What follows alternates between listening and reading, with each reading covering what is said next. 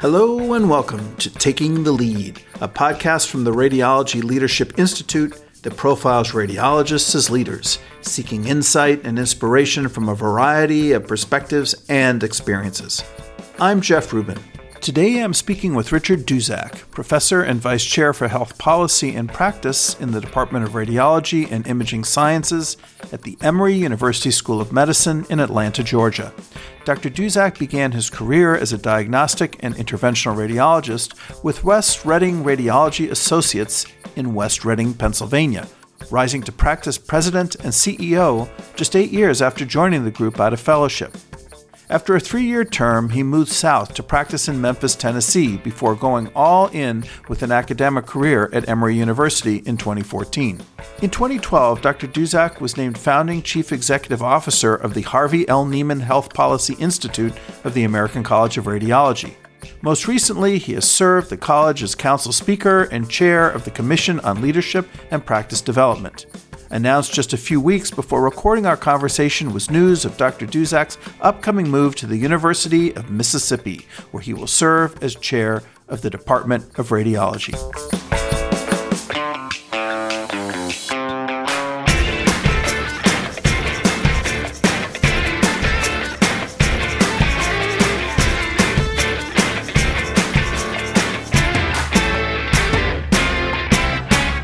Rich, welcome. Thanks, Jeff. It's an honor and pleasure to be here. So let's start at the very beginning. Where were you born? I was born outside of Philadelphia, Pennsylvania, a town called Meadowbrook, Holy Redeemer Catholic Hospital, which interestingly, my family moved out from Philly into the suburbs when I was in grade school, and we wound up living about 2 miles from that hospital. And it turns out as well, our younger daughter, Kate, was actually born at that same hospital while I was a fellow at Penn. Wow. It's great to have that continuity. So you spent your entire childhood in that suburb of Philadelphia? I did, yes, in the northeast of the city until part of grade school. And then, I lived in Philly straight through college. All right. Excellent. And what were your parents doing for a living as you were growing up? My parents were both kids of immigrants from Europe. Grew up in very working class families. My dad was the first person sort of from that whole generation to go to college, worked his way through college. He was an accountant, worked his way up through a partner, then one of the big 8 accounting firms, Pete Marwick, now part of KPMG. My mom worked for a few years as a secretary and basically became a stay-at-home mom after I was born.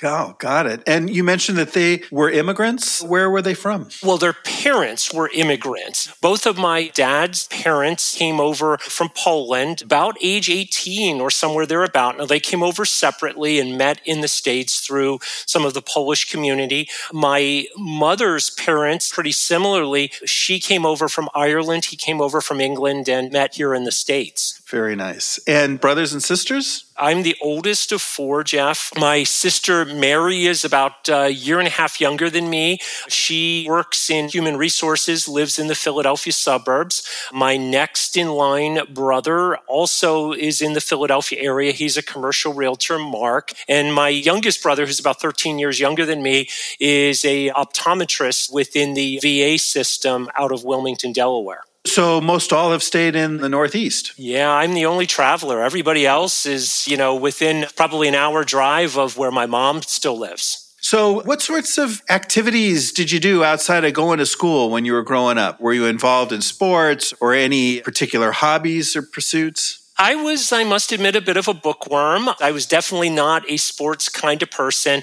Wound up doing a lot of photography, was a photography editor for my high school newspaper, actually then for my college newspaper, was engaged in a lot of things like yearbook and newspaper, and then wound up being just a bit of a computer geek as well, way back in the days when Radio Shack came out with their TRS-80. I worked my way through the summer, as a dishwasher just to buy one of those computers, just to be one of the early adopters back then. So, a bit of a bookworm.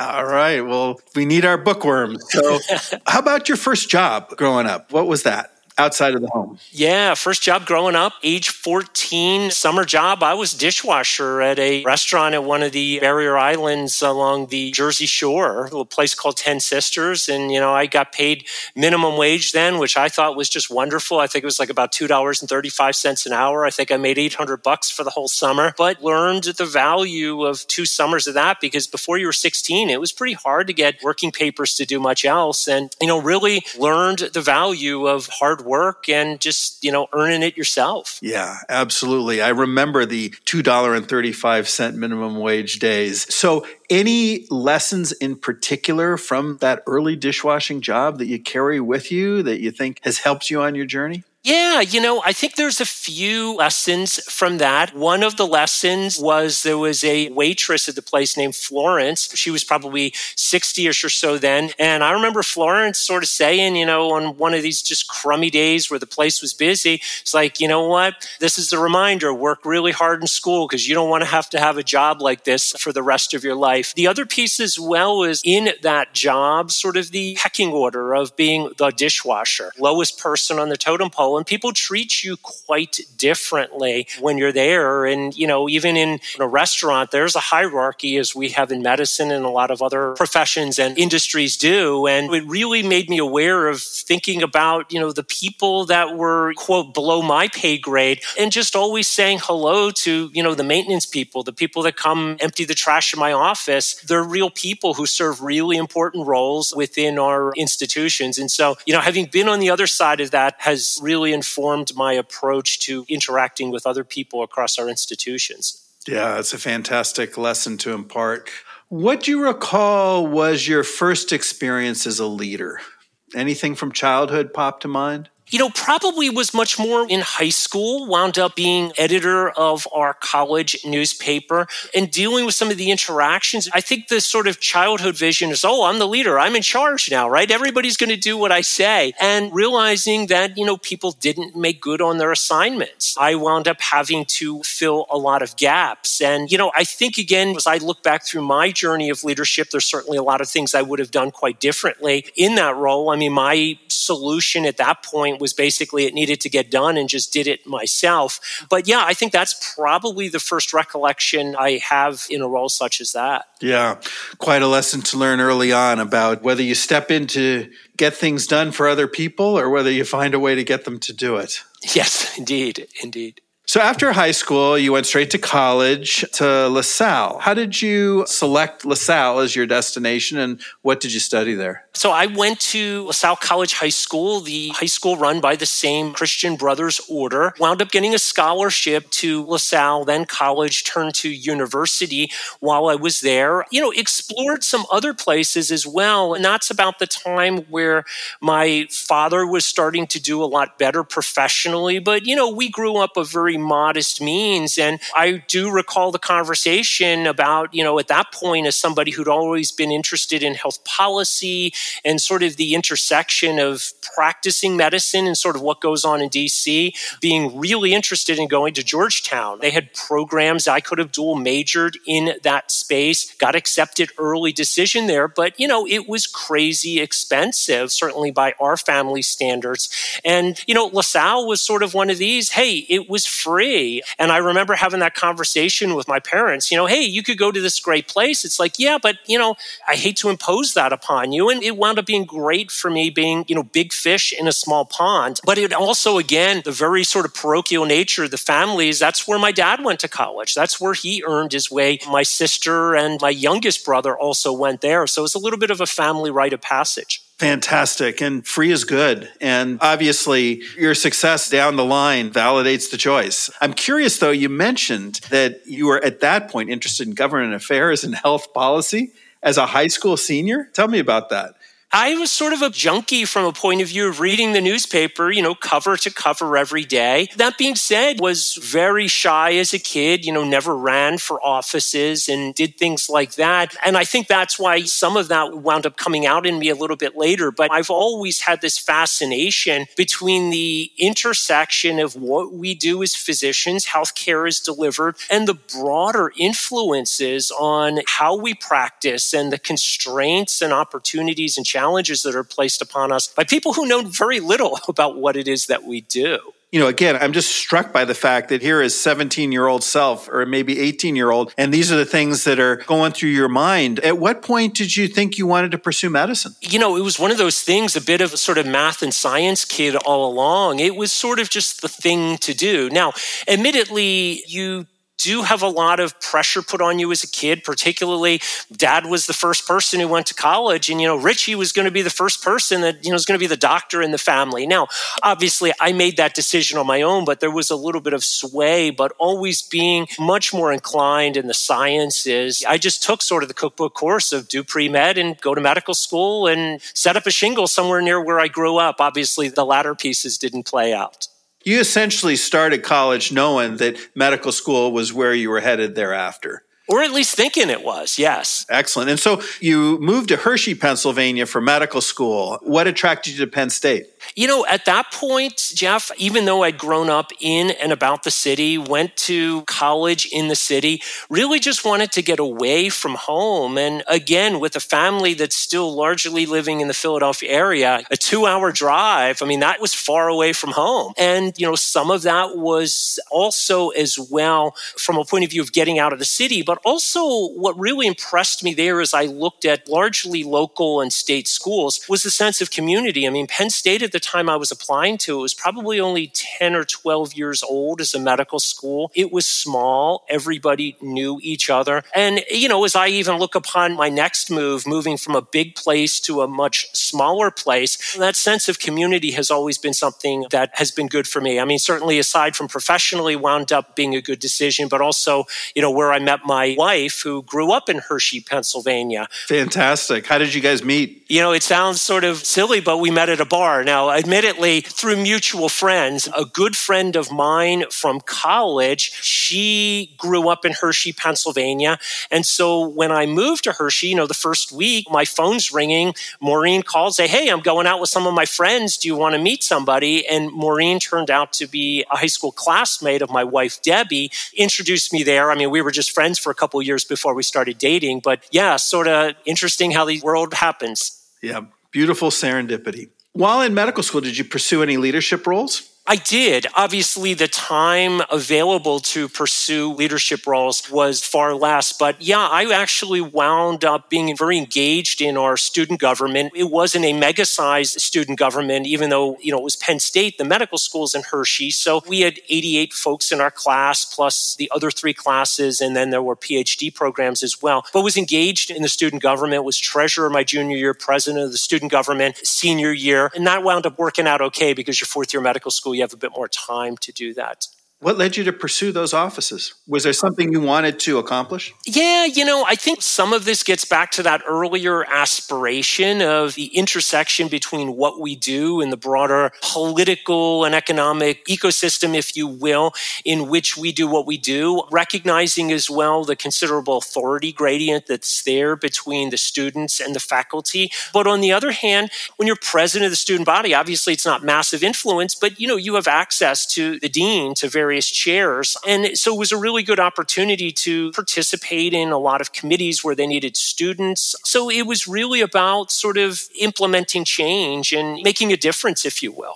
Anything come to mind in particular of a difference or a change that you were able to implement at that stage? It may sound a little bit petty, but one of the cool things about going to Penn State is everybody had these cubicles. There were many offices then, and it was actually one of the selling points they had. You had your own space, and that way you could sort of study there, and your apartment can be your own space. And they were going through some expansion and ultimately said, we're going to tear down the cubicle. We fired up. We got the petition. I think we managed to save the cubicles, at least for my time. I have since been back and visited as a visiting professor, and they're all gone. But I guess my claim to fame is I helped save the cubicles for a year or two, until this troublemaker Duzak left, and then they found somebody else that they could roll over.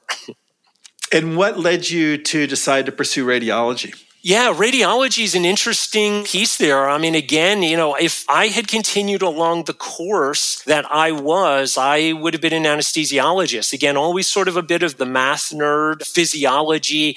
I did 2 weeks of anesthesia as a third-year medical student, did my fourth-year rotation in anesthesia in the summer, figuring that's my chance to get exposed, get my letters of recommendation. The geekiness of calculating doses and the pharmacology was just fascinating. And so I was actually well on my way in my fourth year of medical school applying to anesthesia residencies, and September was going to be my year that, this is where I need to do a lot of my travel coordination. So I was just going to take a really easy month. Like, that's the month to do radiology. And so I got a week into it. I'm like, gee, this is actually pretty good. A second week, I'm actually like, this is really good. I need to take this seriously.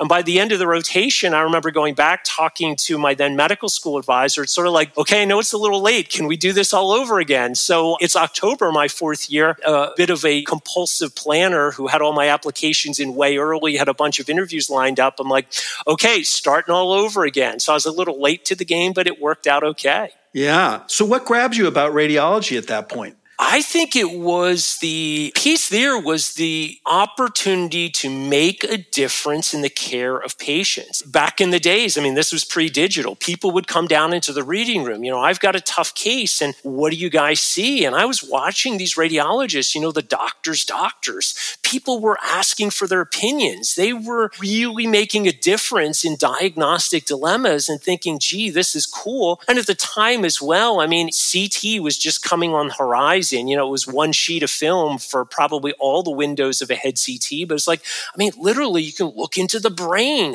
This is cool. So I think it was that geeky part of me, the technology, but also the interaction with people broader, making a difference in patient care. And obviously that's advanced quite a bit. Our impact on patients, you can hardly do anything anymore without getting a scan on somebody. So true.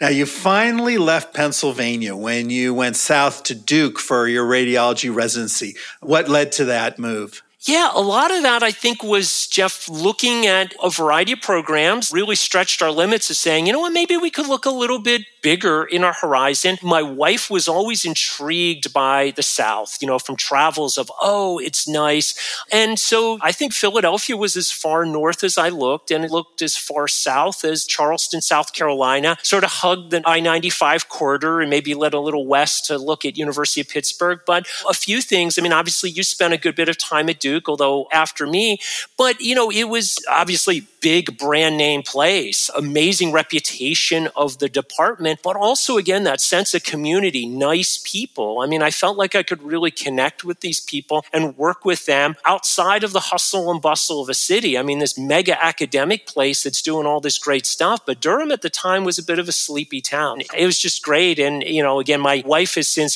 certainly as I've been looking at subsequent jobs, one of the big pieces for us is small southern town moves way up on our family list of places to consider. Is your wife in medicine? No, she's not. Her background is in hotel sales and marketing. So she worked for Marriott and actually was the opening director of sales of the Residence Inn in Durham when they moved in Research Triangle Park. So she was in that space.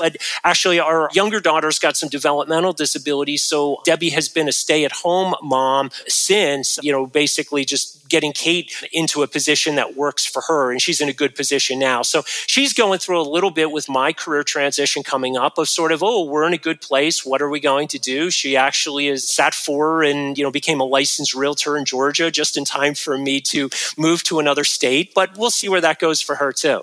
Now, during your residency, you were awarded the J.T. Rutherford Government Relations Fellowship from the ACR. What led you to seek that fellowship at that time? Yeah, again, it's just like random stuff. I remember opening up the ACR bulletin. There was nothing digital at the time, and we really had nobody at Duke at the time that was really engaged at the faculty level of the college. Certainly some institutions were early adopters in that space. I think Duke was a later adopter of getting faculty engagement there. And yeah, I just saw this thing, a page in the ACR bulletin, which I was sort of like, I love this ACR bulletin thing. It's like, wow, what's going on in Washington? Washington. And it's basically, hey, do you want to spend a couple weeks and learn how this happens? So I was like, this is cool. I'm going to send it off. Now, the tricky piece there was nobody had ever done it before. I remember having to go to Carl Raven, then the chair of the department, and ask for his permission to do this. And sort of, it was an interesting reaction from a few people. I was a fourth-year resident. Nobody really needed you on service. Everybody was disappearing, studying for boards back then as well. But, a few people were like, why would you want to do something like this? We've got all these cool toys here. But it turned out to be an amazing opportunity. I guess one of my claims to fame is I was the first ever Rutherford Fellow of the college. That is an amazing accomplishment, and what a great start to that program. Tell us about your experience during the time that you were a fellow, and what did you take away from it? Oh, it was amazing. I mean, it was one of the funnest 2 weeks of my entire residency. At the time, the college did not have the big government relations team that's DC based as it currently does. Had a director of government relations based in Reston, Gary Price at the time. And almost all of their lobbying was outsourced to a guy named Don Levante. And the fellowship's since been named the Rutherford-Levante Fellowship. Don, just an amazing guy from whom I learned so much. I just love these sort of pick you up by your bootstraps kind of stories, partly maybe because of my upbringing. But, Don worked his way through law school as a Capitol Hill cop. Relationships were everything. I mean, he knew, certainly senators stick around a little bit longer and House members knew Don when he was a Capitol Hill cop by first name basis when he was working his way through law school. And so he came with all these amazing connections. And I think, the piece there, I remember a couple lessons from him early along. The first day, I met with him and we're going through security, which was pretty lame back then, going into the Capitol. A couple pieces of advice. Number one, take your cues from me. Speak when you're spoken to. What you say matters here. And it wasn't in a dismissive, patronizing sense. It was just, hey, you're in my world now and take it all in. The other piece that he had to say here is, I don't really know what your political views are. This is DC. Politics are everything. Our mission is number one. It's radiology, radiology, radiology. And our goal of our lobbying is to make radiology as successful as possible. So if you want to save whales, you can save whales. If you want to buy guns, you can buy guns, but we're not allowed to talk about any of that stuff here. And then the third piece was the relationships matter. You can come in and give a quick sell and probably do some hand waving and get what you want today. But if you really want to make a difference, and certainly this is advice that works on Capitol Hill, I think it works in our jobs as leaders as well. Trust matters. What you say matters. And, if you tell somebody a fib to get what you need today, you may win today, but you won't have a chance another day. So they were a few of the stories and, got to meet some amazing people and just the interaction back then of being able to, before 9/11, take the underground subway and just, sit on one of those little underground trolleys and just chat with some random senator. I mean, I wish I had an iPhone and could do selfies back then because I would have had some great ones. So after 4 years at Duke, you went back to Pennsylvania, this time to the University of Pennsylvania for an interventional radiology fellowship. Why IR and why Penn? Yeah, a couple pieces. So number one, IR just intrigued me from a point of view of being able to use imaging, but again, make a difference in patient care, do procedures. I mean, I didn't even know IR existed when I was a medical student at Penn State and applying to radiology. And so it was just this cool new thing. Again, the new sexy toys. And so that was part of it. I think Penn, obviously, great place. I mean, Stan Cope was there at the time. I mean, one of the true founding fathers of interventional radiology, one of the nicest people you could ever meet, and just this amazing innovator from a point of view of just being able to do some cool things. The other piece as well is we were thinking, we both grew up in Pennsylvania. We may be heading back to Pennsylvania and, recognizing that relationships and connections are local, figuring this sort of gets us back somewhere near my parents or Debbie's parents and gets us connected within that job world. And after completing your fellowship, you joined West Reading Radiology Associates in West Reading, Pennsylvania. And other than the proximity to the family, were there any other attributes of that practice that led you to make that your first stop after fellowship? Yeah, I think a few pieces, that sort of small town sense of community. At the time, Reading Hospital was about a 500-bed hospital. Even though it was an open medical staff, it functioned as a closed medical staff. There were 3 hospitals in town, and there were the Reading Hospital docs. And so you got to know everybody. Most of the physicians all lived in this small area, about 2 miles from the hospital. And so the people that would call me 3 a.m, I need your help with the case, or, people live down the street from me or across the street from me. So, a lot of it was just really relationship driven, and the ability to interact with the medical staff, people you knew personally and not transactionally, really made the days so much more fun and made the job so much more worthwhile. It's interesting, after being at larger places like Duke and Penn, that you had this real sense of wanting to be in a much smaller community. Where do you think that sense came from? Some of it is just inherent. Some people like to be out there, know everybody. I'm inherently an introvert. Dealing with lots of new people exhausts me. And I don't say that in a bad way. You just have to know your own limits as well. But I think also perhaps some of my upbringing, where it was very family oriented. Every Sunday we were going to one of our grandparents' houses, and there was this broad sort of extended family and communities, and, living in neighborhoods where people actually did those things that people did in the 70s of, you had picnics and you had your neighbors over and you played horseshoes out back and stuff like that. So yeah, maybe it's just wanting to get back to the old way of growing up. What was the size and scope of the practice when you joined it? When I joined, Jeff, I was the 14th partner in the group. By the time I left, I guess around the end of 2006, we were up to 24, which was, getting to be reasonable size at that point. Certainly not mega group by today's standards, but we went through a lot of growth during that period of time. Now, you were with West Reading for 11 years, serving 3 as treasurer and another 3 as president and CEO. What led to your ascension to these major leadership roles so early in your career?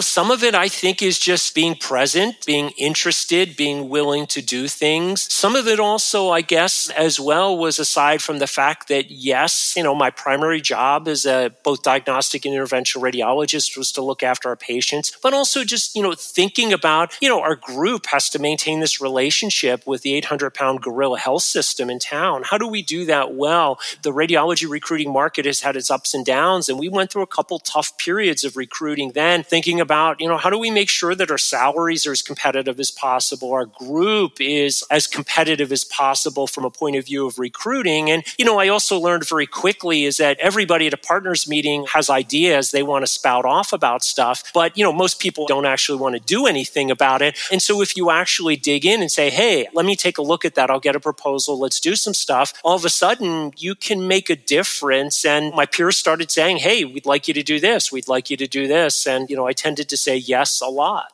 Not an uncommon refrain. Just stepping up, being there, and delivering is a great pathway. What were some major issues that you dealt with as a practice leader in that group? I think one of the toughest issues, and we wound up working it out pretty well, was probably somewhere around 2003, where there was clearly a huge financial difference from a point of view of providing professional-only services and having your own technical component. Now, obviously, with site of service neutrality for payments, that gap has gone away. But, to be competitive in that job market, to be able to recruit the best and the brightest to, a home of the Reading Railroad on your monopoly board, this deindustrialized steel and railroad town, we had to be very competitive on a salary basis. And so really had a lot of push from my partners to say we need to ramp up our incomes. And, a lot of it wasn't as much from a point of view of we all need to make a lot more money. We were never one of these $1 million types of groups, but a lot of it was from a point of view of sense of the sustainability of the practice. So we started doing some due diligence. Actually, our contract, our professional services agreement with our hospital did not preclude us from having competing imaging centers. So we started doing some of that due diligence. Now, that being said, once we started doing some of that due diligence, word got out. Once you start retaining, realtors and other people like that, and started having some really interesting discussions with the leadership of the hospital from a point of view of, oh, you can't do that. Well, yes, we can. And figuring out what that relationship looked like. So that strained our relationship quite a bit, but also, did put us in a really really good position from a point of view of working things through that we wound up actually supporting the hospital in its growth of outpatient imaging centers and wound up really securing our relationship through not only our professional services agreement, but also a management services agreement where we actually, got paid to run these centers, made a convincing argument. We're the radiologists and we know what it takes. And I had a lot of dollars on the table. This is really sort of early pay for performance where patient satisfaction surveys came back into what we got paid as a bonus from our hospital. Referring physician satisfaction surveys, turnaround times, we started some very rudimentary quality metrics. A lot of things that were really predecessors of some of the things we're still struggling with right now. And certainly as a practice leader, it was very helpful from a point of view of motivating my partners to actually have some skin in the game. We all have partners who are not always the most hospitable people to the referring physicians to come down. But when they knew there's dollars on the table, their metrics, they're being scored for these things, it was a very powerful lever as a leader in the practice to help drive people towards the type of behavior we wanted as a group to really execute this patient-oriented vision that we had. Yeah, and so to clarify, the outpatient imaging expansion seemed to be a major thrust in an area where you were able to have some synchrony with the hospital. Was that achieved in a manner that allowed the group to develop its own independent imaging centers, as well as to allow the hospital system to develop imaging centers, and you were essentially managing them both? Or was this a joint venture structure? How did you find that equilibrium? Great question. Ultimately, we wound up, like a lot of health systems, I think the leadership wanted their control. They wanted their equity. We did talk about some joint ventures, so it started getting into some regulatory things, and they were non-for-profit. Ultimately, the hospital bought those facilities, and we managed them. So we were never in competition with them, but I forget, it's been so long, the details of the management services agreement and the professional services agreement. But, it almost had a bit of a poison pill in there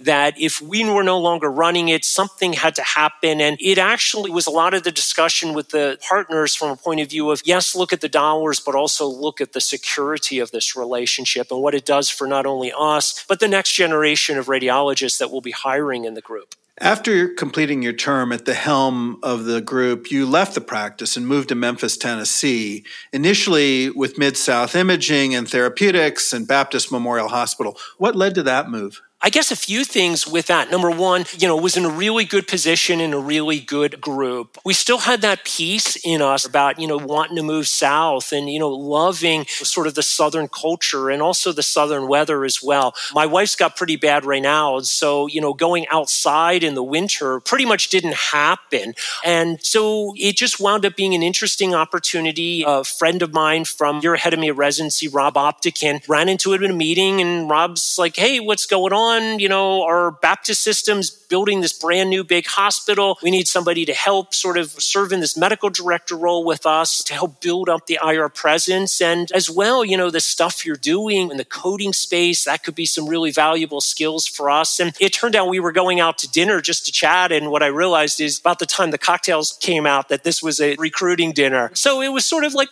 hey, we'll take a look at it. And again, just wound up being a wonderful place. I mean, the Memphis suburbs were just a wonderful place to live. I mean, a lot like where we'll be living outside of Jackson in a couple months from now. The other piece as well, the payers were much more friendly than they were in the Philadelphia market. The cuts in the payments came at the coasts and started working their way inland. Had a ton of time off that also allowed me to really spend a lot more time in the volunteer service with a college that had become increasingly a passion of mine and ultimately opened the door to me getting on the CPT editorial panel through that service and saying yes.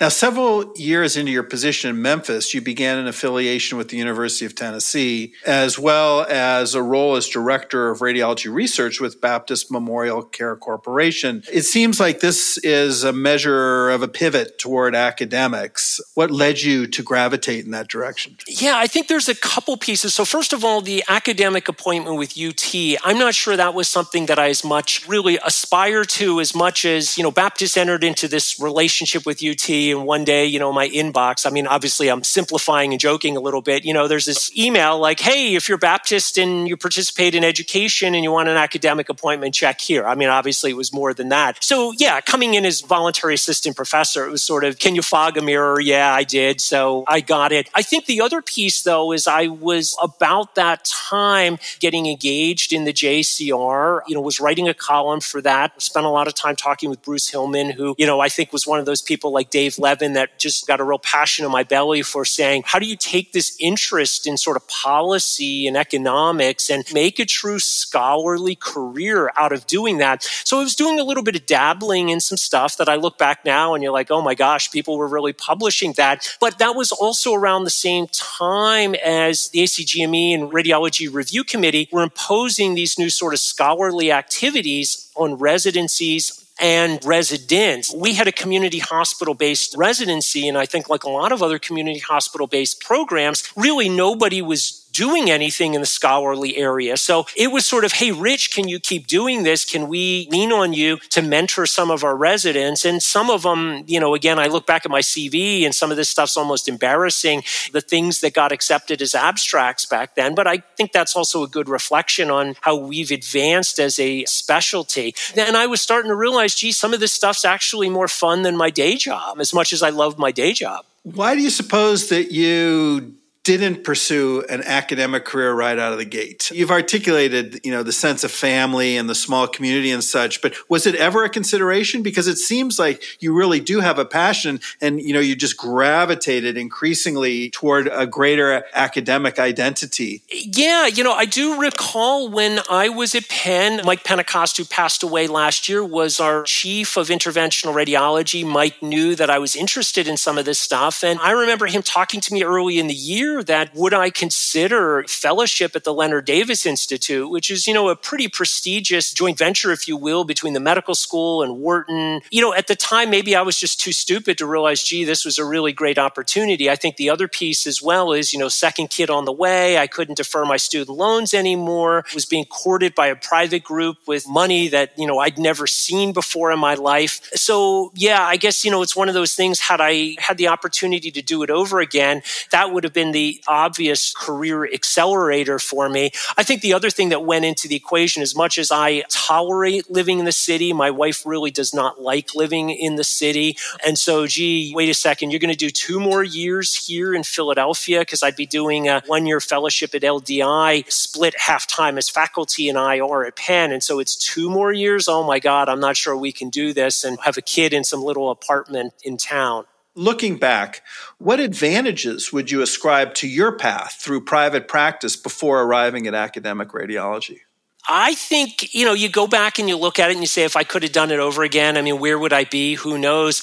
But I'll tell you, Jeff, having spent 18 years in private practice, been in community settings, been in private practice leadership roles, been on medical staff executive committees, things that I'm not sure I would have had the opportunity to do that much. I mean, most people in academics don't do a lot of that stuff until they're the chair of the department. So I came in with that amazing perspective, and I think it fueled some of my passion for us thinking outside of our academic silos, why a lot of my work of late has really been on the sustainability of the radiologist workforce. How we fill the radiology deserts. I think when I'm in my day job, it's really easy for me to look at sort of Emory and its associated hospitals. The data, and I presented this at AUR a couple weeks ago, academic radiologists provide only 10% of the radiology services across this country, and we wield disproportionate influence, whether it's ACR, RSNA, ABR, all the other organizations on what our specialty looks like. So I think it's allowed me the opportunity, and I have to tread carefully with this because I potentially am calling out elephants in living rooms and saying, hey, y'all, did we really think about this perspective? As we collectively as a society are going down our diversity and inclusion journey to say, are we really that inclusive when we've got a board of an organization that's got 28 out of its 30 members are all in academic practice? The important voices aren't being heard. So I think it's been helpful for me in helping to push some of that change, and certainly in formulating a lot of the research questions I don't think I ever would have come up with had I not been there in that sort of real world type of experience. Now, you were in Memphis for 7 years before moving into your first full-time academic position at Emory University in 2014. But before we explore your time at Emory, I'd like to explore your substantial commitment to professional organizations within radiology. Shortly after joining your first practice out of fellowship, you engaged with the Society of Interventional Radiology on government relations, and in particular, the Medicare Carrier Advisory Committee. Was that activity inspired by your work as a Rutherford Fellow? It was. I remember, as this essentially kid showing up at my perhaps first SIR meeting and, talking with some people like Ann Roberts, who I think was then the SIR president, and a few other people like Matt Morrow just wound up being these people who helped open some doors. And she said, hey, I'm interested. I did this Rutherford thing. And, that was so bizarre at the time in some people's eyes, but also so unique in some people's eyes that it was like, oh, well, Rich knows all about this stuff. Let's make him in charge of this. And I'm thinking like, oh my God, well, what do I know? But, a lot of this stuff also is that the ACR was building up a Medicare Carrier Advisory Committee at the time. That's where I got to know Bibb Allen quite well, who was chairing that effort and, trying to figure out ways of doing that collaboratively rather than competitively. And I think that started opening some doors as I was working with the college more of me pivoting much more into my ACR role. So yeah, again, I think it's just sort of that present and saying yes stuff that we talked about earlier. Fantastic launching of a really productive phase of your career and so much benefit to our field. What do you recall were some of your earliest substantial contributions that gave you the sense that, hey, I'm really getting things done here? I think at that point, you got to go back. This seems like it was so long ago, but we're talking well over 20 years ago. And you look at the advancements of arterial stenting.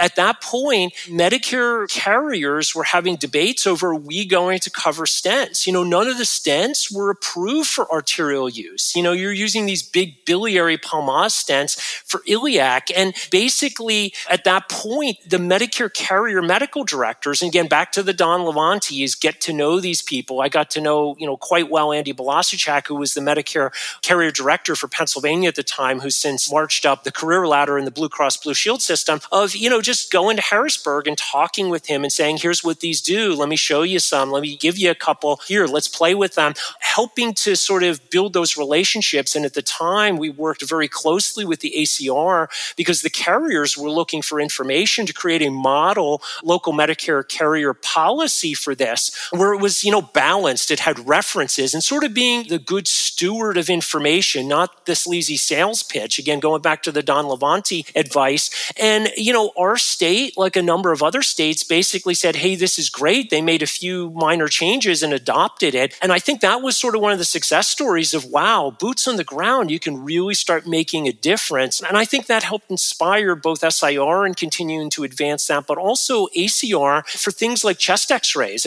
Pre-op chests weren't getting paid. And it's like, okay, let's create some model policies and start distributing these. We can make a difference. So it's starting with small steps. It's just celebrating the small successes and building upon them. Terrific. Now, during those years in the late 90s, as you've already alluded to, you began engaging with the American College of Radiology. And it looks like your initial entree was via appropriateness criteria. Was that a direct link from SIR support of appropriateness criteria to partnering with the ACR in that initiative? Yeah, actually wasn't quite there, although that would seem to be the logical connection. At the time, there was a little bit of competition between the SIR and ACR from a point of view of who should own these types of things. Some of this is all, just the long-term relationships. Mike Pentecost, who was my program director at Penn, at that time was chair of the Commission on Cardiovascular and Interventional Radiology for the ACR.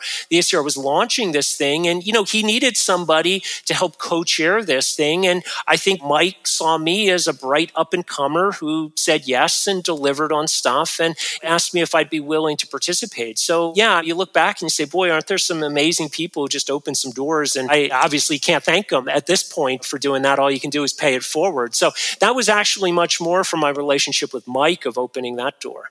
So since that time, since your initial interactions with the ACR, you've held many, many roles within the college, including a position on the Board of Chancellors for the past 5 years, 2 years as council speaker, and most recently as chair of the Commission on Leadership and Practice Development. Take us through your journey of the many roles and committees within the ACR and help us to appreciate how your engagement and your perception of that engagement evolved over time.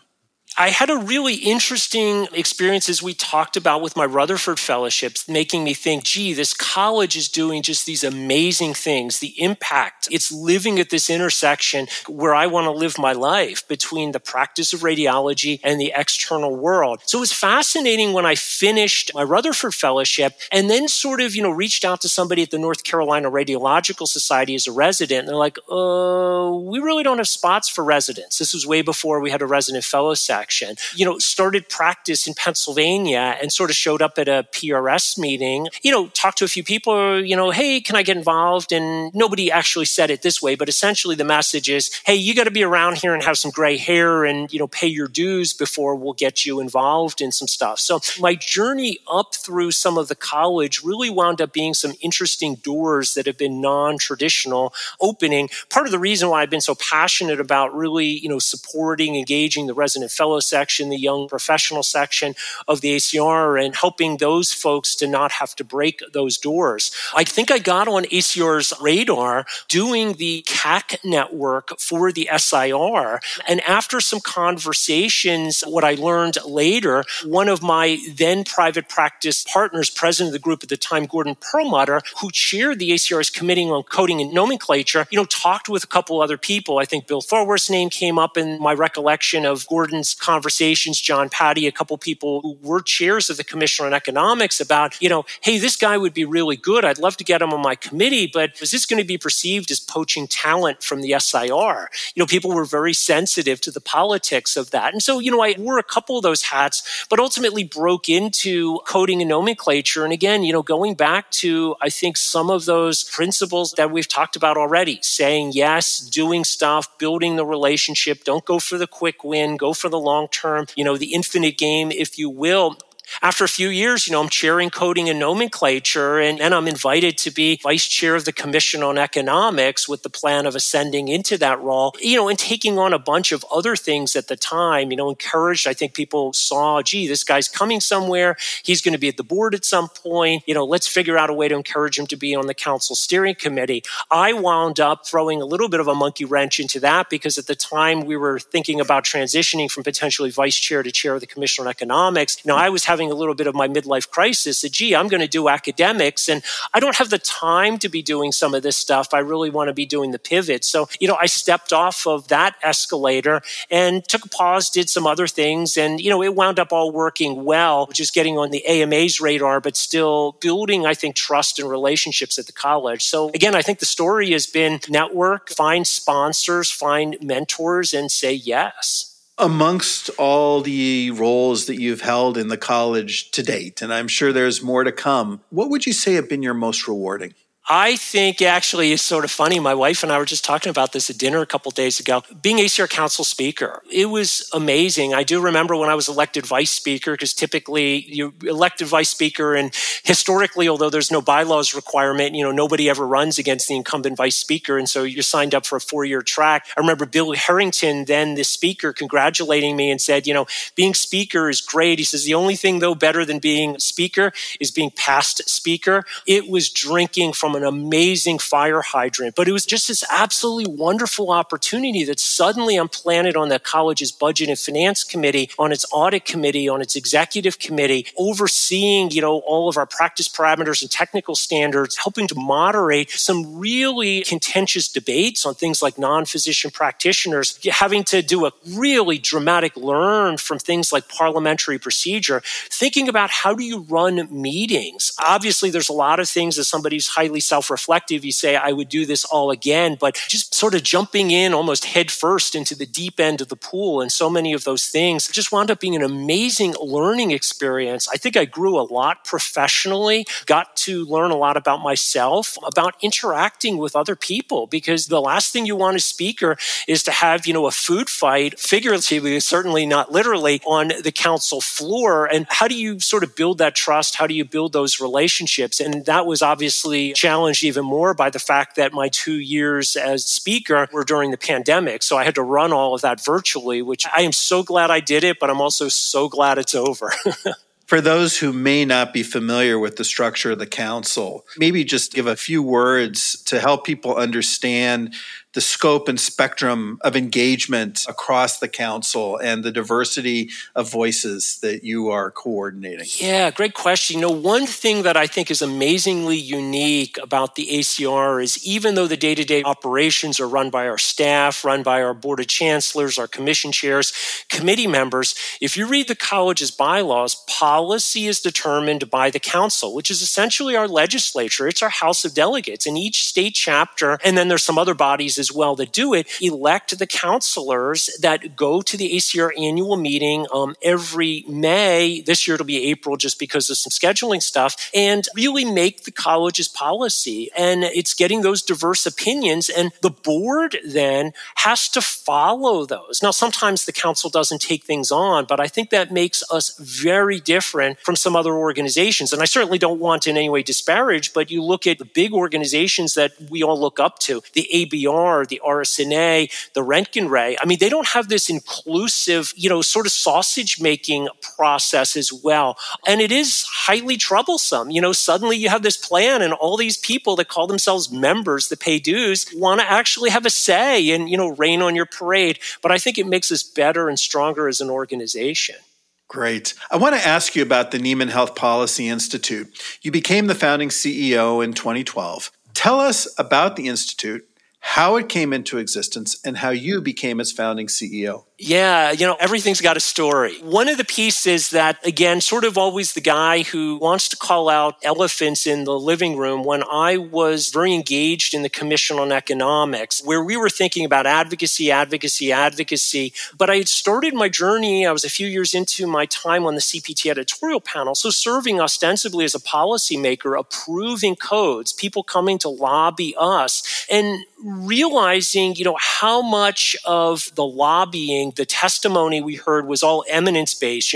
I'm the director of whatever at Harvard, and therefore I've got gospel truth, and how much of it was devoid of evidence. So when we started having some of our strategic planning sessions for the Commission on Economics, one of my pitches was, we tend to be reactive, and we do what we need to do, which is important, but is there an opportunity for some of us to spend some bandwidth, figure out what we predict will be some of the issues down the road, and start creating that evidence? And I'm not talking about doing it in a fishy, sleazy way. I'm talking about rigorous research to be able to get good information that we think may help us later down the road, so that we can be honest brokers. Again, going back to, some of that work that wasn't our research, but on iliac stents that was so successful getting Medicare regional carriers to adopt a policy that we wanted. And so we started for a trial basis for a year or two, something called the Committee on Imaging Policy and Economics Research. I was chair of it. There were a few volunteers. We had one staff member. And what we realized is when we started that,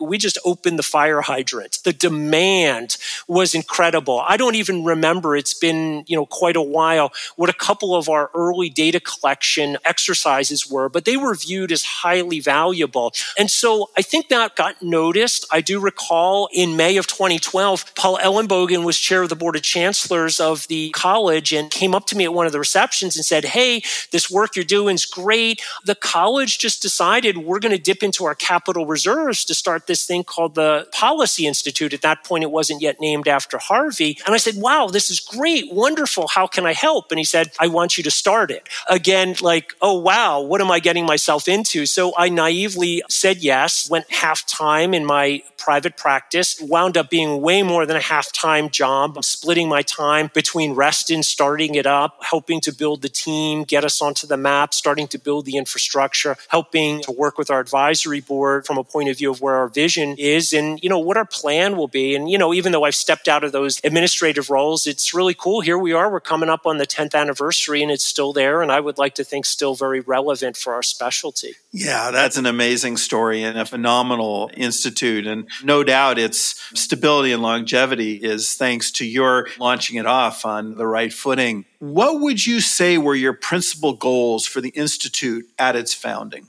I think there were a few pieces. There is, sort of our mantra was to help study the value of radiologists and radiologists. So it was both in evolving healthcare delivery and payment systems. I may be a few words off, but we spent a lot of time thinking about our short, pithy statement for that, which I think is still quite true today. One other piece that was incredibly important was that we were going to be the honest brokers of information. And at that point, I didn't do any RADPAC. I wasn't on the trenches doing any lobbying at that point because we needed to maintain arm's length from a point of view that our work was really credible. And I do remember as well starting it up, in some of my conversations when I was working in Reston with Harvey Neiman about the piece there that if you're doing this means that we're not going to pick questions for research questions that are going to be ones that Medicare will come up with anyway and make radiology look bad. But if we pick upon a question, you've got to follow it through and you're going to have to navigate the political process of our membership saying, why did you publish that? But from a point of view of ethical research, once we embarked upon it, we're not going to fudge the findings. We're not going to withhold the findings. I think we've been pretty thoughtful about picking some topics that have always been relevant for us. But I think those were a couple of the themes of maintaining, again, that sort of long-term trust. Don't go for the short sell and sell your brand. Thinking through your time leading the NHPI, what do you identify as your major accomplishments? I think the accomplishment is I joked around with people my first year and people said, Rich, what's your definition of success? Is it a decade from now, you won't need me anymore? From the point of view of setting out a vision, setting out an infrastructure, building an awareness within the radiology space that a decade ago, other than the JCR, which had it not been there, I'm not sure where we'd be published, but, the gray journal, the yellow journal would never be publishing the kind of stuff that we're doing that clearly is highly relevant. I mean, society's very interested in this space. And so my running joke was that, we would, over the course of a decade, build a cadre of rising star investigators. We would start developing methods. We'd start developing approaches. We'd do some building block research that other people would be able to continue to expand, and that a lot of radiology departments over the country would have people that are interested in doing this stuff rather than just the Neiman Institute in Washington. So I'd like to look back. If that was a reasonable definition of success, I'm actually going to be rotating out with my new job. Hopefully it's just a temporary pause of not continuing my funded research. I'm just going to be having enough other priorities, but it'll be almost at the 10-year mark and we'll see if it continues. And I think it will. There's great people doing it and a lot of interest, and that's just really exciting. Yeah, I think it's fair to say that the Neiman Health Policy Institute has changed the way health policy research is done, at least for radiology, and that really the initiatives that you have led with other great leaders and colleagues have elevated our performance and the quality of what's being done. So thank you and congratulations for that. So much of health policy is influenced by politics and government inertia. What are your perspectives on the influence of data generated through formal scientific investigation within the context of those politics and government inertia to actually change health policy? It's a balance. I do remember going back to, the first day I was talking with Gary Price during my Rutherford Fellowship and talking about, okay, you're in our sort of evidence-free world now. And just from a point of view of how to talk to congressmen, how to talk to senators as well. And, one of his comments was one wheelchair at a committee hearing trumps 17 scientists. There is a lot of emotions. There's a lot of politics as well. And the data alone will never make your case. And so, when I talk about some of our success stories of things like the MPPR, the multiple payment procedure reduction, that really was a joint effort. It was RADPAC getting the ears of Congress to fix something that Medicare should have addressed because they weren't following their own rules, but also going armed with their goodies bag of a couple of our papers saying, had Medicare actually done its research the way it should have and was required to, these are the findings you would have. So we didn't win the day, but we were a piece of that. And I think that's how it's got to be looked at. In DC, they're not going to be reading the JCR or JAMA or whatever other than some random headlines. I think it's got to be a really coordinated strategy that's a piece of a broader policy-making puzzle. As radiologists, we understand the profound impact of medical imaging on patient care. And yet many organizations continue to view medical imaging as ancillary infrastructure. Let's focus for a moment on the question of inpatient care and the attribution of DRG-based hospital revenue to radiology. I've heard some very bright hospital leaders espouse the notion that revenue is attributed to the admitting service, and radiology may as well be viewed as a system-level expense that, depending on its effectiveness, influences length of stay. What are your thoughts on that topic? I'm humbled you're asking me that because you're the guy who's written about all the cost accounting and microcosting in this space. So I'm way out of my pay grade talking with you. But I think some of it's got to be at least making the message that there's not one way to look at these things. And I think those are the conversations we have as leaders within our health system of where does the attribution go? I mean, you don't want to say that radiology is doing it all because we've got great surgeons or internists or people like that. I think it's got to be looked at holistically. But I think the value that we provide has to be part of that as well. Doing the attribution is just so darn hard. I mean, that's always been sort of the holy grail of stuff that I've wanted to do. And there's just so many darn confounding things that happen downstream to us doing our interpretations that make it so hard to measure our value. But there are some data. It's not as strong as it could be or I believe should be, looking at early imaging, impacting length of stay. And so I think some of this has got to be making that broader story that, it's not just a numbers game, particularly when we're also talking about things like readmissions. I mean, that's one of the pieces there is, I'd still like to crack that nut on the inpatient side. I mean, and everybody's still struggling with how do we measure the value of radiology? I mean, if we figured it out, we would have already had the great papers that are out there. But it's an important question, and I think we just need to continue to have a seat at the table and make the case that, clinical decisions go back to when I was a fourth-year medical student. What inspired me? It was those conversations coming into the private practice radiologists that I just really admired at the time, Tom Balsbaugh.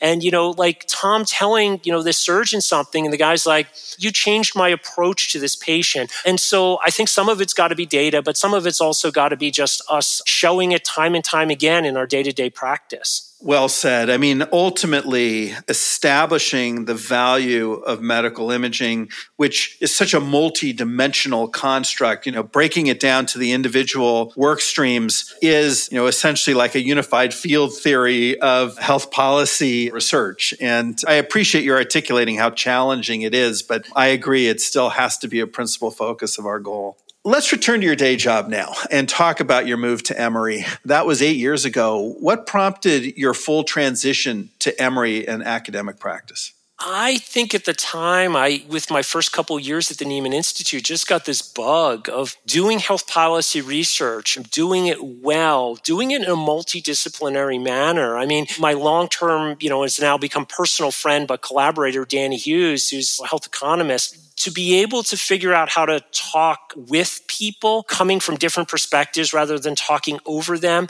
It's hard to do, but it just made the work so much more exciting. And so it really intrigued me from a point of view of, wow, what am I going to do with then almost age 50-year-old guy? Or girls were finishing high school, so we were movable, thinking, hey, this transition into academics and, where I was working half-time for the Nieman Institute, sort of being leased out by my group, could I do that that in an academic center. And, I was very fortunate that Carolyn Meltzer, I ran into her, Debbie and I ran into she and Ken at a Georgia Radiological Society meeting. At the cocktail reception, we were just talking about that. And all of a sudden we're at dinner and I'm realizing deja vu all over again. This just turned into a recruiting dinner.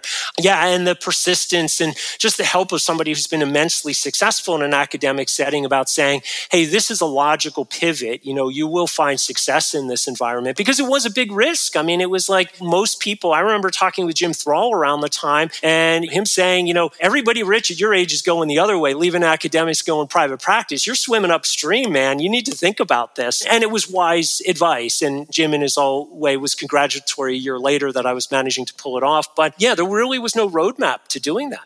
After your years in private practice, what surprised you the most about practicing medicine at Emory? I think the piece that surprised me the most was the sort of very insular way in which a lot of academics, and I certainly don't want to broadly stereotype, look at the world. Sort of, here's how we do it in our ivory tower. And I don't say that in a disparaging way. It's just we practice in ivory towers. And that should be generalizable to the world more broadly. I remember when I came in at Emory, I was for a while an interim division director of community radiology before we recruited Howard Fleischon into that role.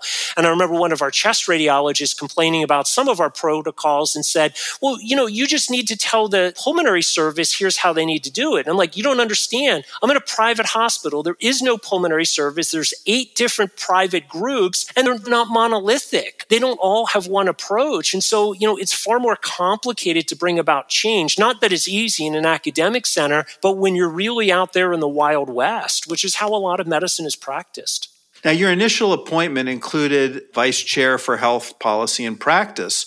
What were some of the priorities and activities that you pursued within that role? Yeah, this was many thanks to Carolyn. New title, new position created for me that really had roles across all 3 of our missions. So a few pieces, of course, is that I'd be able to bring my work from the Nieman Institute along with my extramural funding with me. And so 50% of my position was to continue to advance our scholarship in that space. And of course, whenever opportunities arose, to mentor junior faculty, residents in that space so that we could put ourselves on the map. Across our sort of clinical and operational mission, having been president of a private group, chaired compliance committees and the like, it was, can you be our point person working with our practice administrator and, the dyad relationship for sort of all that revenue stuff that none of our docs want to do. Building that relationship with our revenue cycle team, helping us move forward in structured reporting to improve our computer-assisted coding. So, I was involved in that mission.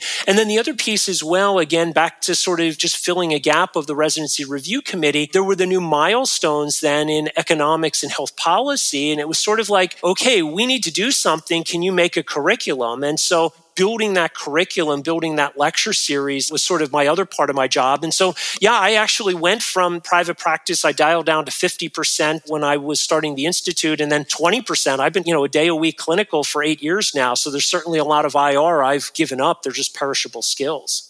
Tell us about your enterprise-wide value acceleration project to improve medical imaging quality and efficiency across the health system. Yeah, this project was an enterprise-wide project at Emory that was probably shortly after I came on board. And we're starting to realize as a health system, we need to cut costs. We need to identify opportunities to enhance revenue. And there were some targets that came from on high from a point of view, and I forget exactly what those numbers are. It's been quite a while. We want you to sort of improve your bottom line by X, and doing it at the same time the charge was not sacrificing quality and ideally improving quality there. So, it was one of these like, ooh, wait a second, is this even doable? And I remember Carolyn saying, hey, can you do this and work with our then practice administrator as part of the leadership for this team? So, it was a real great opportunity to think a bit out of the box. I mean, as our health system was growing, we had, 7 or whatever different hospitals all independently purchasing contrast, all independently purchasing devices and supplies for IR.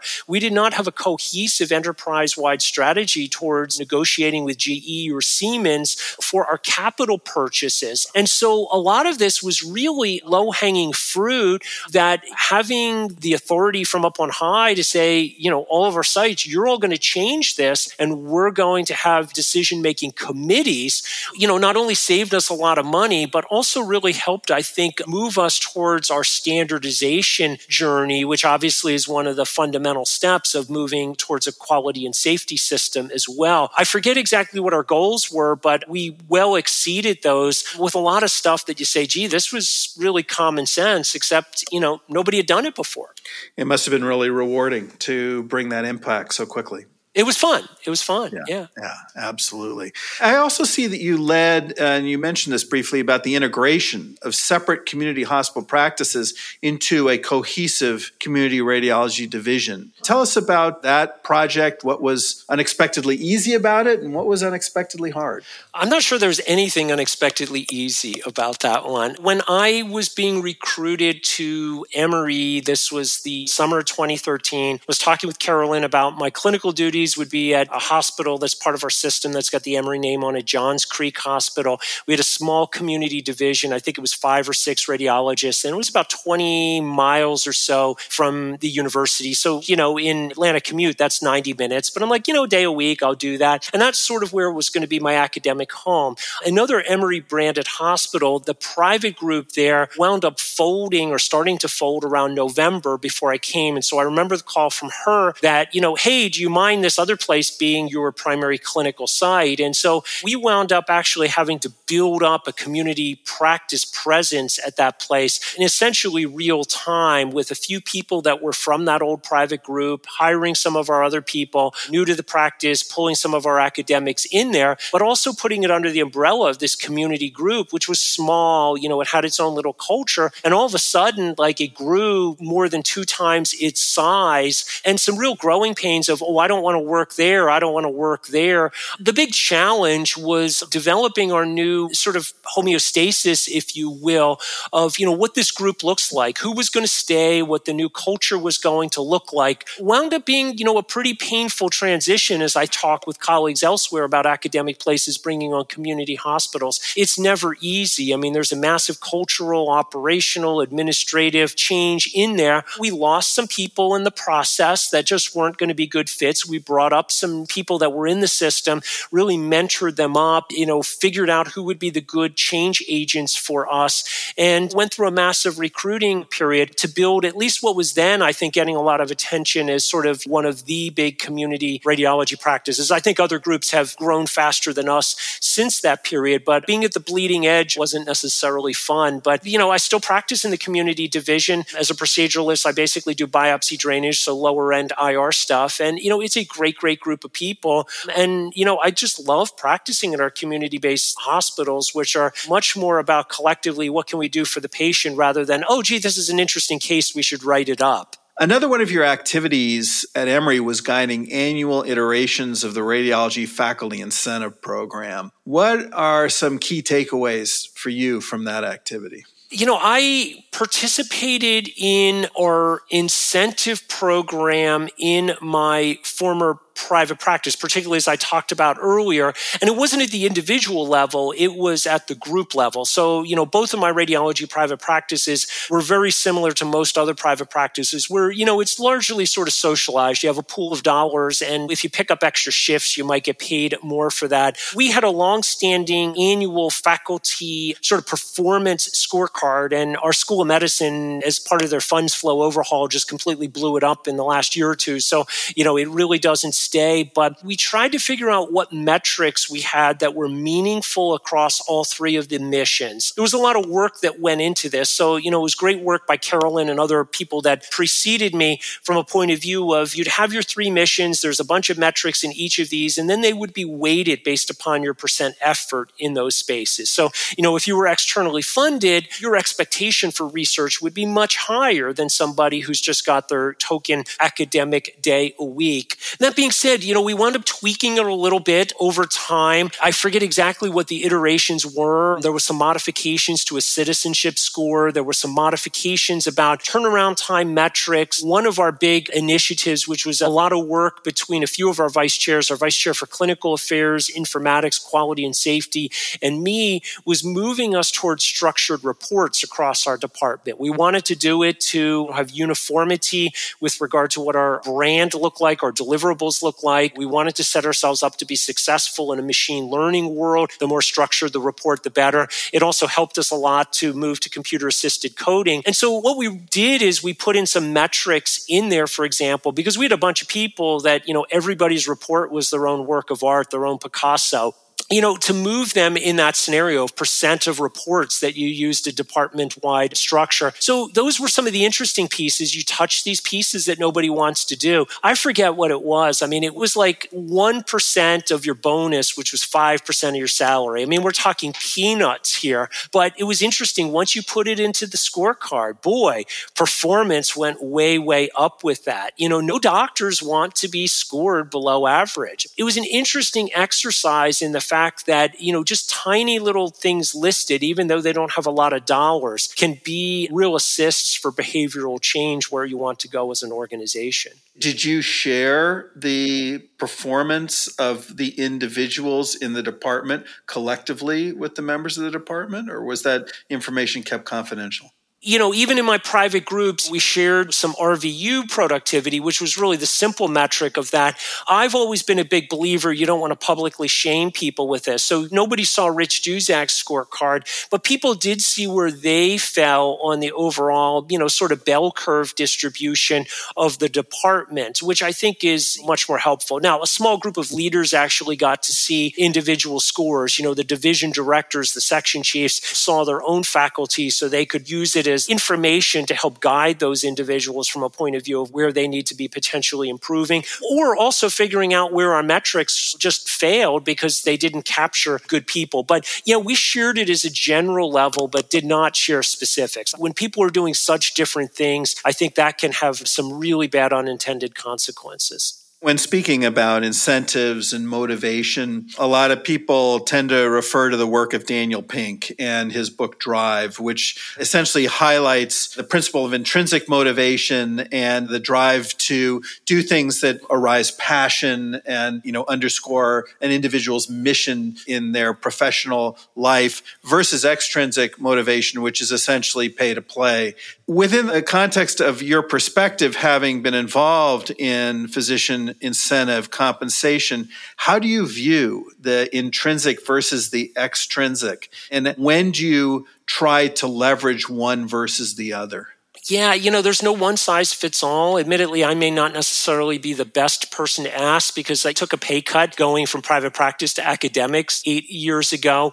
And so, certainly for me, the intrinsic means a lot more. Now, that being said, I'd been in private practice for 18 years, so I'm certainly not slumming it. I think everybody's a little bit different. I tend to think that the dollar corridors that we have within our system, and I'm increasingly hearing this from other people, there's not the wide latitude of the chair to sort of have haves or have-nots. And so I think that sort of wiggle room we have from a point of view of differential payment is far smaller than it might be, for example, in a private practice setting. I think, and I may be wrong here, and it's not one size fits all, people who choose to go into academics probably are more driven by some of the intrinsic things because we do these things that don't pay. And again, when we came up with our balanced scorecard, for some of this stuff, yes, there was some point system if you like to do resident conference, but there was also point systems for things that, we're already recognizing in our promotions committee of national lectures because it's different people do different things. And, I'm trying to get a good enough smorgasbord that everybody could at least check boxes. Because that's one of the pieces of doing some of these systems is that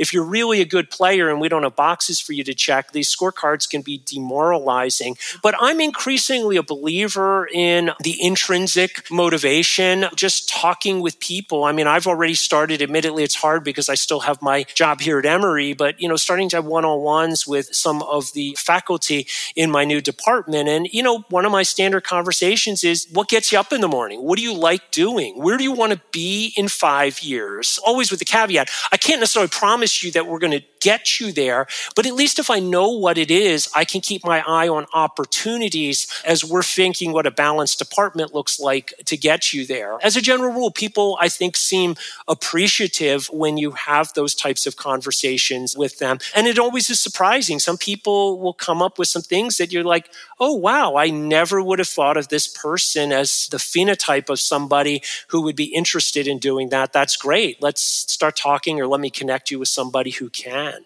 So big changes are afoot for you this July as you begin your tenure as chair of radiology at the University of Mississippi. Congratulations. You must be very excited. How are you preparing for this role? I'm going to be drinking from a fire hydrant with this. I mean, I think a few pieces are number one.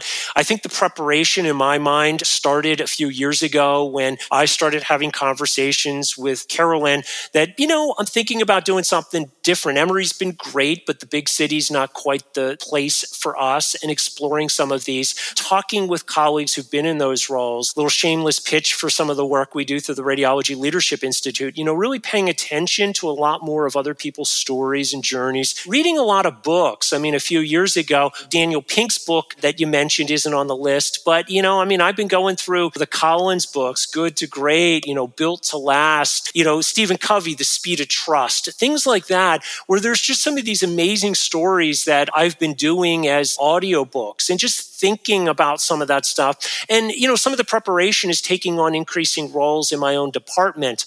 Obviously, between now and July, there's only so much I can do within that period. I need to sell the house. I need to buy a new house. I'm working on credentialing paperwork today. The mundane always gets in the way of the aspirational. But I'm really trying to be deliberate about, reaching out to people, starting to have conversations, really sort of planning what my first 90 days is going to look like, which at least for me, my biggest priority is going to be doing a listening tour. Having grown up in Philadelphia, also respect the fact that moving back to practicing in Mississippi, right away, I'm recognized by the way I talk as an outsider, and I don't want to be that damn Yankee bull in a china shop there. So I really do need to be careful I don't break a lot of the good things that I saw about the department and the institution, figuring out where there's opportunities for improvement and figuring out where things are working as well. Already starting to identifying, what will be some of the priorities for the department, what needs to get fixed, what can you just leave as it is, and what do I want to build upon? And also figuring out sort of the Jim Collins, the right people in the right seat on the bus is, are these people in these roles the right people to doing things? I'm certainly not planning on doing any major changes up front, but, figuring out, do people want to be doing the roles they have, but also who are the best people? And maybe there are some other roles as well. So a lot of it is a bit pie in the sky and abstract. And I also always realize as well, after you have everything decided in the abstract, reality will smack you in the face. So I'm fully prepared for that come July 1st. Tell us about radiology at Ole Miss and what led you to pursue this particular opportunity. Yeah, the radiology department there is just a great department. It's a really special institution. And getting back to some of my sort of, it's about the relationships. It's about knowing people. University of Mississippi Medical Center, so it's based in Jackson. It's not in Oxford where the rest of the so-called people see the so-called Ole Miss there as well. So it's in the state capital. It's the only academic medical center in the entire state of Mississippi, a state of 3 million people. So really interesting perspectives, as I just sort of look at what's my role, what's my job, how do I comport with reality there. 3 million people is half the population of the Atlanta metro area where I currently live. The land mass of Mississippi is actually bigger than the state of Pennsylvania. It is truly a state of haves and have-nots. It's the poorest state in the nation with regard to number of people that are below the federal poverty line.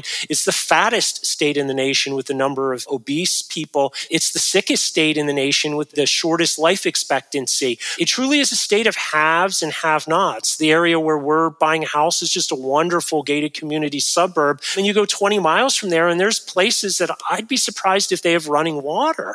It's really intensely mission-driven. And I think one of the pieces there is, as we're all talking about disparities, I'm going to be in a department where we're living disparities. Back to what got me interested, the people in the department, the people in the medical center are truly driven by the mission. We can't fix it all, but we're Where are we going to prioritize? Where are we going to make a difference?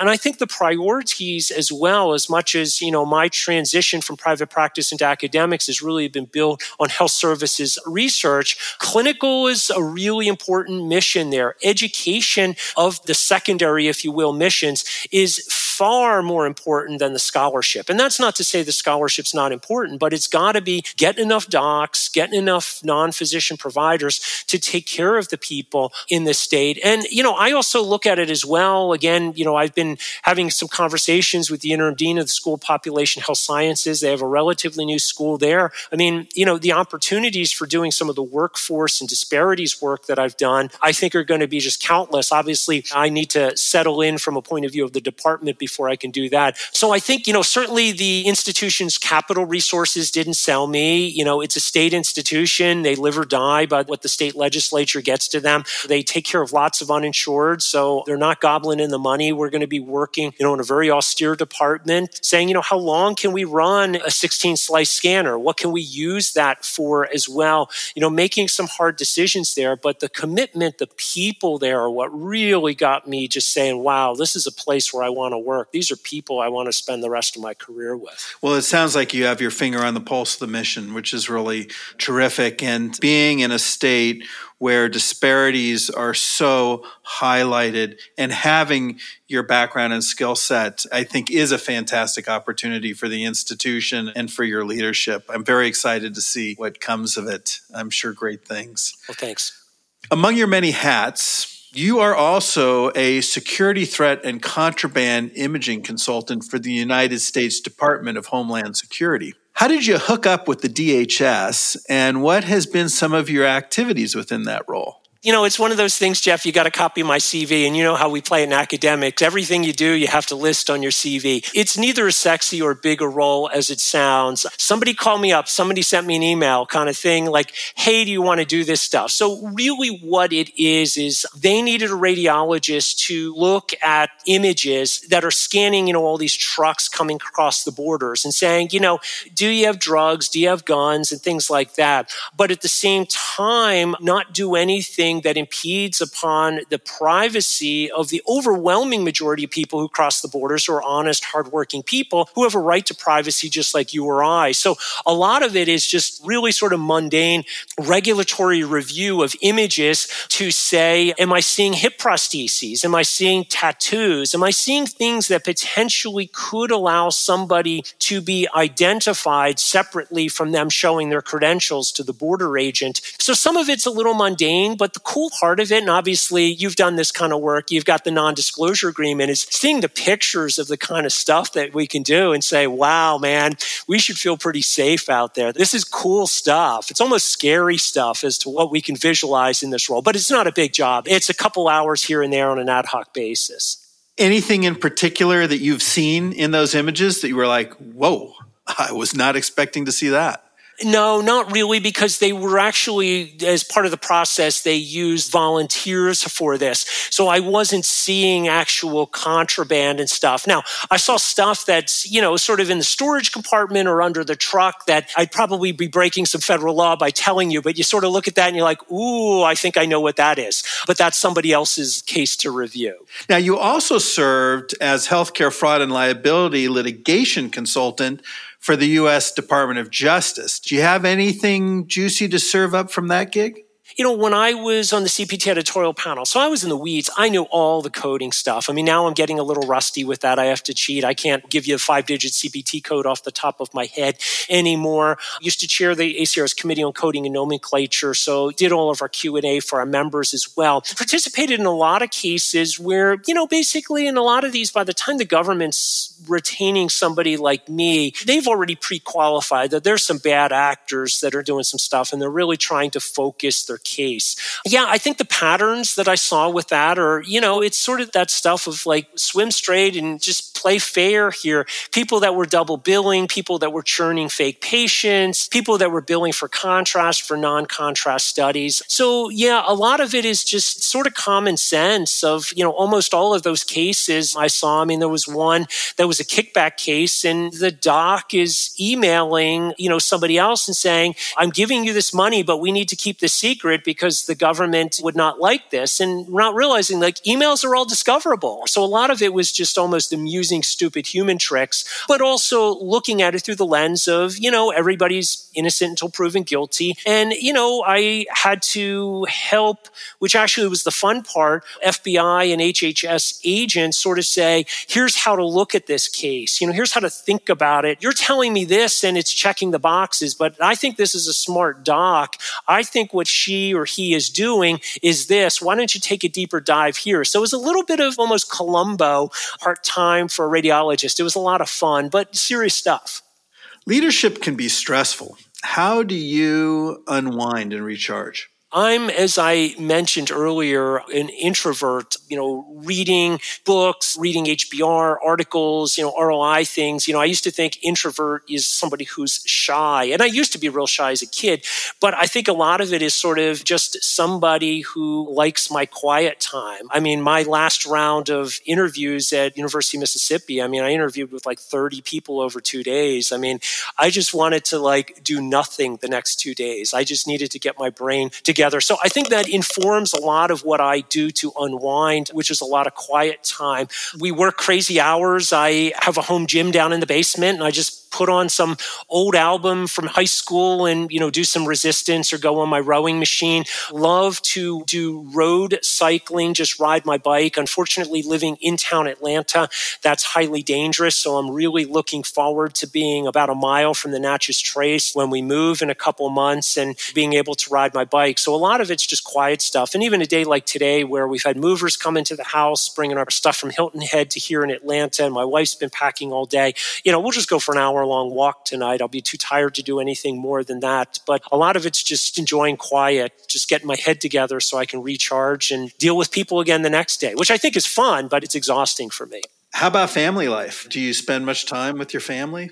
We do. We really have a really good situation. Our daughters both live very close to us here in Atlanta. Our older daughter is 29. She's a second grade teacher in one of the suburban school districts. She lives in an apartment about 4 miles from here. So every Sunday, the girls come on over. Abby just randomly stops by after school sometimes. Kate is our younger daughter, is 27. She's got some developmental disabilities, but works in the gift shop at the Children's Hospital right across the street from me.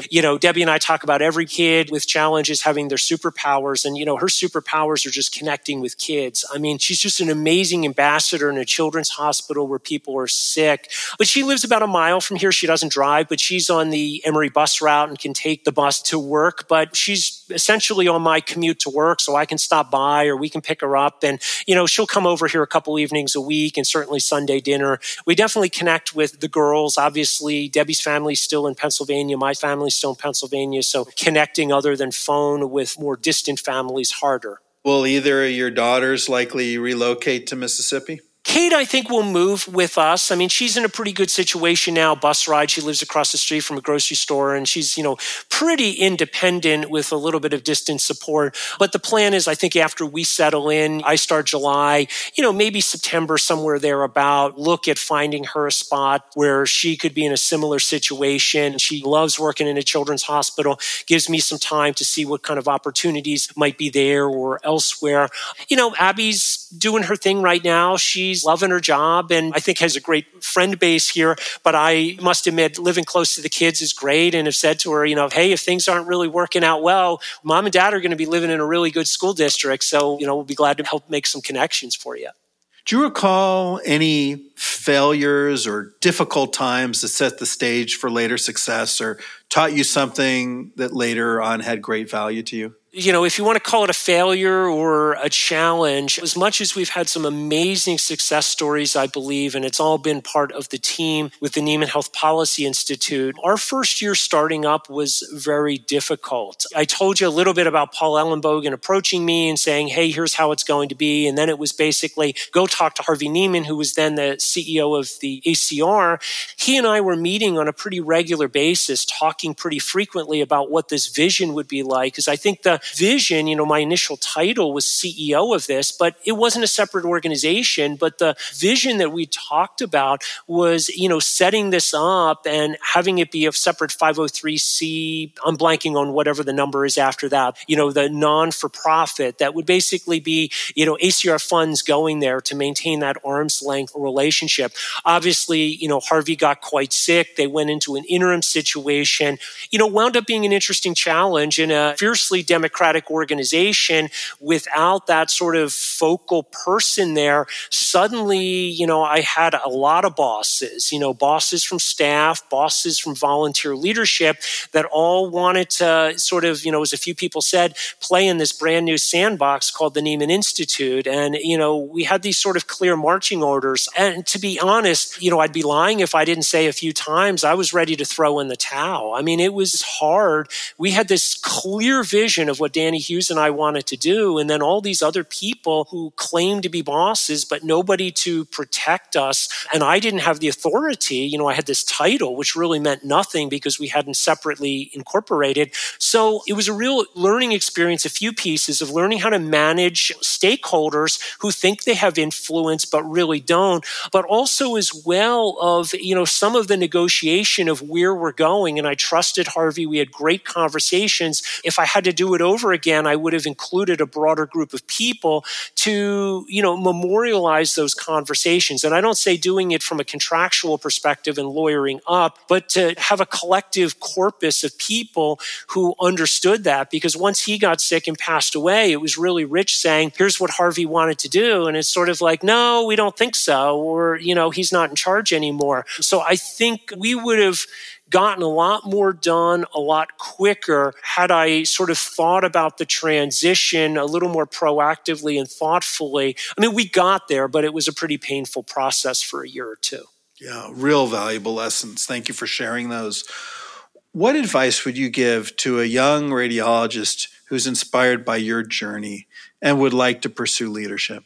Number one, first of all, there's a lot of people that are concerned about radiology as a specialty. Oh my God, there's not enough radiologists. I mean, a few years ago, we had the president of the United States saying AI was going to put the radiologists out of business first, and now we have more work than we can deal with. I don't see radiology going away. I see it's always going to be incredibly valuable. So I think, number one, it is a good and worthy, noble, but will be very productive and meaningful profession. I think from a point of view of doing other things, I think part of my success, although sometimes it's gotten me into trouble, is to ask good questions. Think about the world a little bit differently. Challenge conventional wisdom. We were talking about books a few minutes ago. One of my favorite books, Daniel Epstein, Range, How Generalists Thrive in an Increasingly Subspecialized World.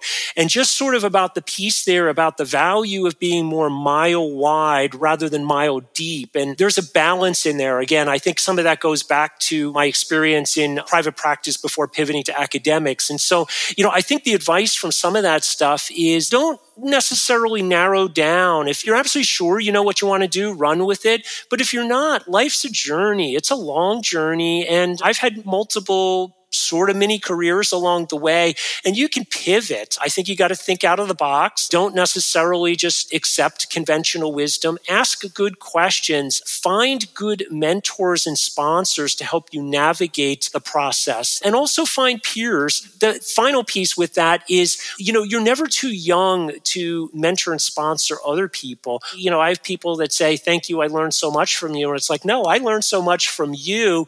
Just seeing the world through the eyes of people who are still rookies. And I say rookie in a good way, that they're not locked into some of the conventional wisdom that you and I are. So you mentioned Pink and the intrinsic motivator. Figure out what your intrinsic motivator is and run with it.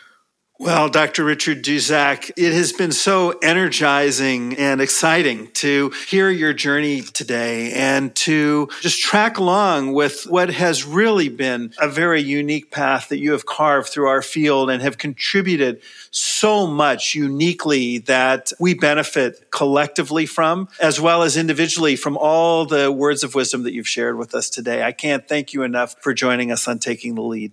Thanks, Jeff. It's truly been my pleasure.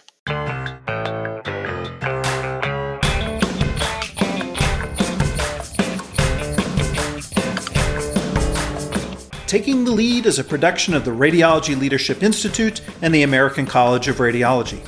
Special thanks go to Anne-Marie Pascoe, Senior Director of the RLI and co-producer of this podcast, to Port City Films for production support, Linda Sowers, Megan Swope, and Debbie Kakal for our marketing and social media, Brian Russell, Jen Pendo, and Crystal McIntosh for technical and web support, and Shane Yoder for our theme music. Finally, thank you, our audience, for listening and for your interest in radiology leadership. I'm your host, Jeff Rubin, from the University of Arizona College of Medicine in Tucson. We welcome your feedback, questions, and ideas for future conversations. You can reach me on Twitter at GEOFFRUBIN or using the hashtag RLITakingTheLead. Alternatively, send us an email at rli@acr.org. I look forward to you joining me next time on Taking the Lead.